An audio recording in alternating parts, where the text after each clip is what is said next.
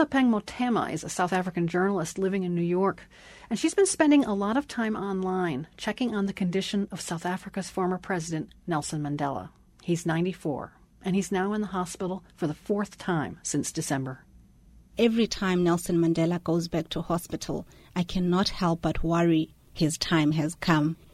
For us South Africans, Mandela is not just our former president. He's a beloved grandfather, a protector, and a symbol of what's best about our country. We name everything after him: the Mandela Bridge, the Mandela University, the Mandela Children's Fund, the Mandela Soccer Cup. I mean, the man's face is even on our money. My mother tells me to feel grateful to have grown up in a free South Africa. I was 10 when Mandela became president. Before then, my mother had to travel with her passport everywhere she went. The police would stop her when she went to places reserved for white people. She went to blacks-only schools, blacks-only restaurants, and did hard labor, a blacks-only kind of a job. I didn't go through any of that. I went to a multiracial school. I can go to any part of my country with no restrictions. Blacks and whites live side by side in harmony, or at least so it seems on paper.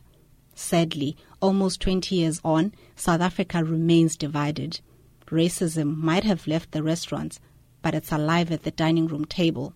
Behind closed doors, blacks say, white people have such a sense of entitlement. They forget that this is our land and we could kick them out anytime. And I've heard white people say, black people are such savages. Their government is corrupt, and I'm thinking of moving away. And then there's the economic inequality. Wealth still remains in the hands of the white minority and a small black elite, while the rest of the country is poor. Resentment bubbles under the surface, and violence threatens to explode. Many fear that once Mandela is gone, his rainbow coalition will fall apart, whites against blacks, rich against poor. And what scares me is that these days we do not have the kind of leaders that can hold the country together. Mandela may not be with us for much longer, and I would hate if something happened to him while I'm so far from home. I want to be able to hold hands with my countrymen when his time comes. But then again, I think Mandela would want me to be here in New York, taking advantage of the opportunities he spent his life fighting for.